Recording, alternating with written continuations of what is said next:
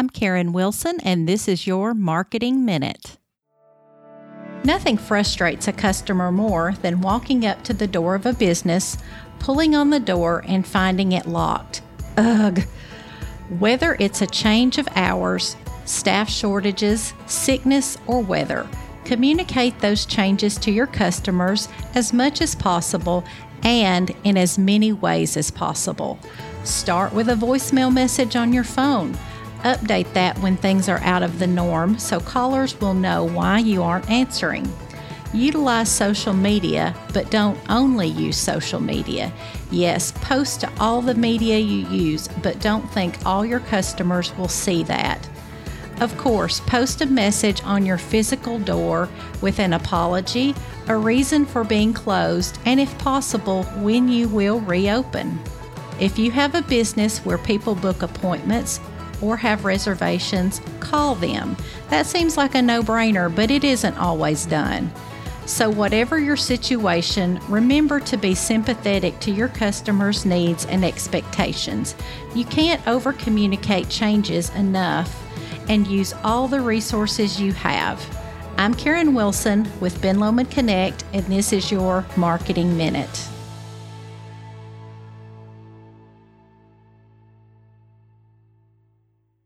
Welcome to the mini podcast of the BLC Connection.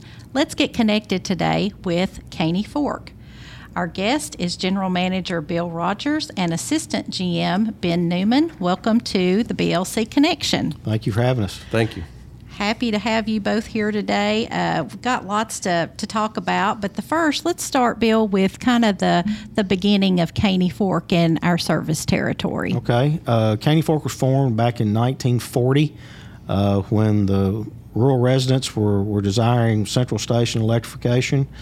And so a lot of folks got together and formed the co-op.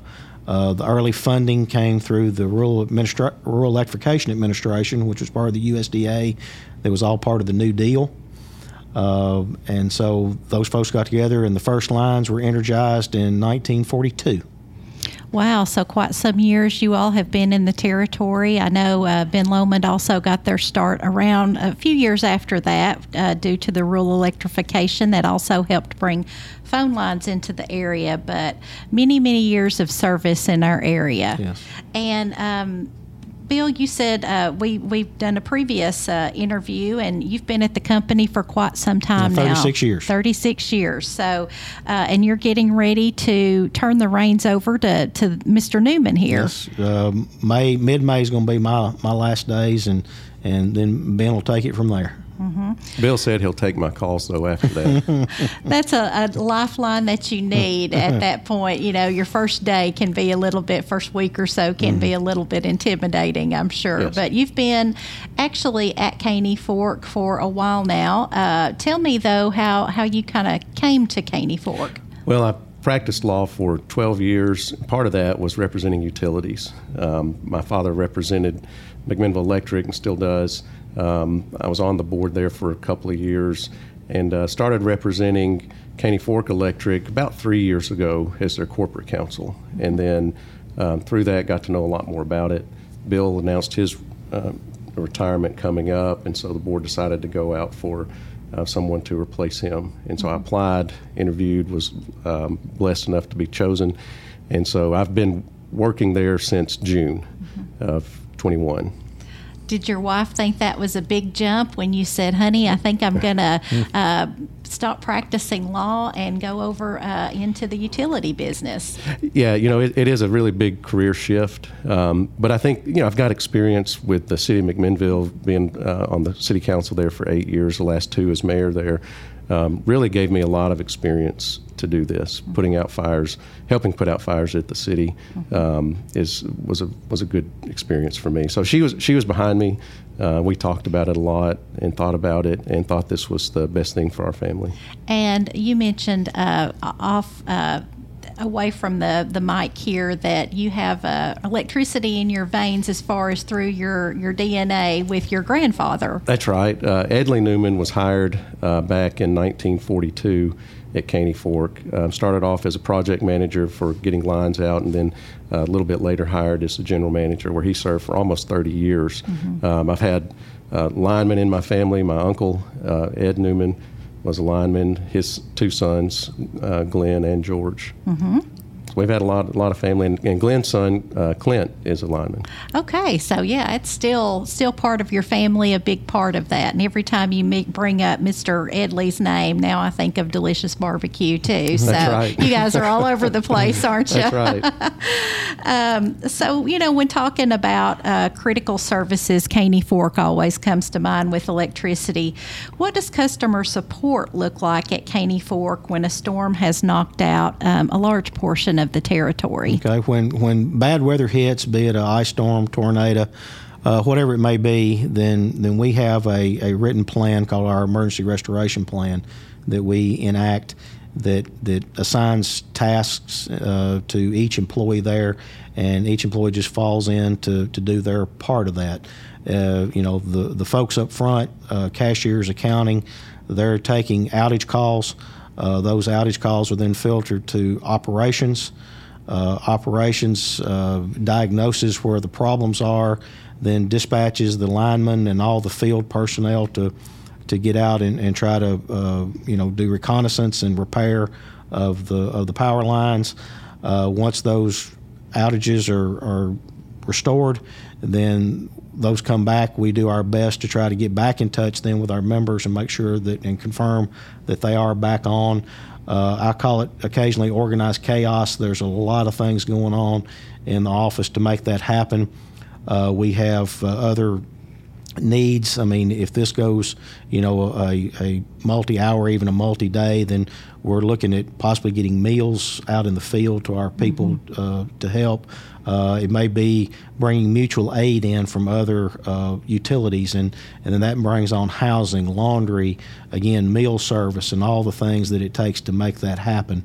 And everybody has their job, and I don't have to tell anybody what their job is. They know that. Everybody's been there. They've been through these. And when the phone starts ringing off the hook and people are out, then our folks go to work and they really shine in getting these folks restored. Mm-hmm. Sounds like a lot of experienced employees over the years really know their stuff there at Caney Fork and are used to dealing with customers in a crisis, because electricity can be a crisis for us when we do not have that.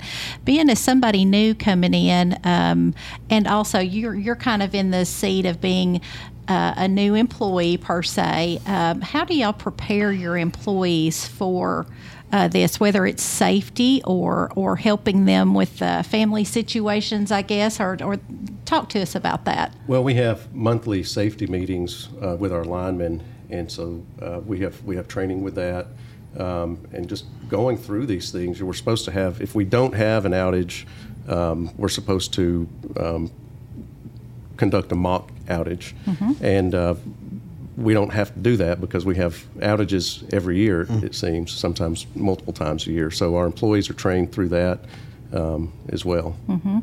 And Bill, we talked on our Table Talk episode earlier about major outages due to weather. Go through some of the history, I guess, in your tenure, your 37 years, some of the biggest ones that you can recall. Well, no doubt the worst one was the ice storm of '98. It was just before Christmas break, or before we were going to go home for Christmas. We get Christmas Eve and Christmas off as holidays, and it was the last day we were working before the Christmas break, and it had been raining all day, and about the time it was time to go home, all that rain started turning to ice, and we brought everybody back in. We started trying to restore, but as soon as we would get one thing on, three more would go out, and it was fighting a losing battle. But that was, again, the worst one we've ever had. It took us 7 days to get everyone restored. We had a lot of damage, a lot of broken poles. We had to completely rebuild a line up to our members on top of Rocky River Mountain. Had to get a rock digging truck from Middle Tennessee Electric Membership Corporation in here to help with that. And that was our emergency restoration plan in full force between all the mutual aid. I mean, some of our ladies in the office were doing laundry for those guys, getting hotel rooms, coordinating meals, like I said, all those things that go into that. And I want to tell you, one thing in our business our linemen say it's always better to go help someone in need than it is to need the help yourself, and that's true. And when you're sitting there over the time of Christmas and you look up and you see a face that you've never seen before, it's a lineman that left their family in another community to come help you. That means so much. Mm-hmm. And we're always appreciative of the brotherhood of the linemen out there and their willingness to leave their family and come help when things are dire. Mm-hmm. Linemen are, you see things on, I think there's a lot of appreciation for linemen and all the workers in utilities, but they are the ones you think of being away from their families out in the cold, the weather, and things like that, places that we don't want to be. We want to be snuggled with our family back at the house, but they're out trying to restore our power for us, and kind of the unsung heroes of the world, I think. Is there anything customers can do to make outages, I guess, less likely, or to prepare for an outage, especially when bad weather is coming? Well, I would say day in and day out, the best thing that our members can do to try to prevent an outage is to work with us on our right-of-way maintenance. We have roughly a $2 million a year right-of-way budget that we manage. And, of course, we're out trimming trees. We're doing all the things we can do to try to keep the lines as clear as we can. Can you always cut enough right-of-way? No, because you can never tell when a tree is going to fall out of the woods or from up on a hill. But just working with us on our right-of-way program would be one thing. And then trying to make sure if they're on home, if they have overhead electrical service, just making sure the trees around that overhead conductor are trimmed up as much as they can be. Mm-hmm. So that would be the big thing I would say. I would add a little bit to that. When you're planting trees, don't plant trees under power lines. We see it happen from time to time, and just making sure you're concerned about where you're planting it, make sure it's not going to get next to power lines. Right. Sometimes we forget how large things like that tend to grow, and you may, hopefully the tree's going to be there 30, 40, 50 years and beyond, and what was quite a distance from a line when you first initially planted it. And also, I guess, even if you have, keeping them trimmed mm-hmm. where they're not falling on lines and creating havoc in your house and neighbors' homes and things like that.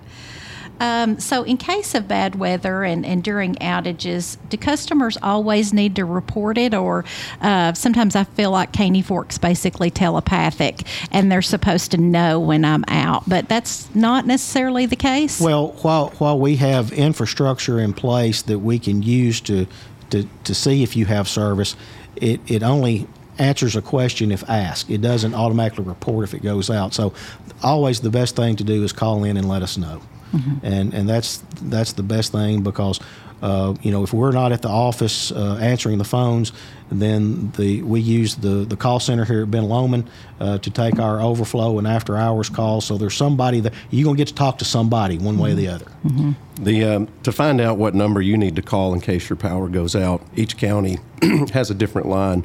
So go to caneyforkec.com mm-hmm. and there's lists there that tell for which county you're in, what number to call. Mm-hmm. Yes, and I will say, even if you can't fire up your laptop or whatever at that moment, usually your phone's not out too. Can look that up on your mobile device as well. Mm-hmm. But lots of good resources. Now I know here at Ben Lomond we have a lot of people that like to report outages and things like that on social media, which is an outlet, but it's not quite as dependable because there's just inundated, I guess, with messages and things like that. That's so correct. We do try to use Facebook to keep people posted on where we're working. The only thing is, we have feeder lines that are 25 miles long, so we could be 20 miles away from your house doing something to get your power back on. You have no idea that's mm-hmm. going on.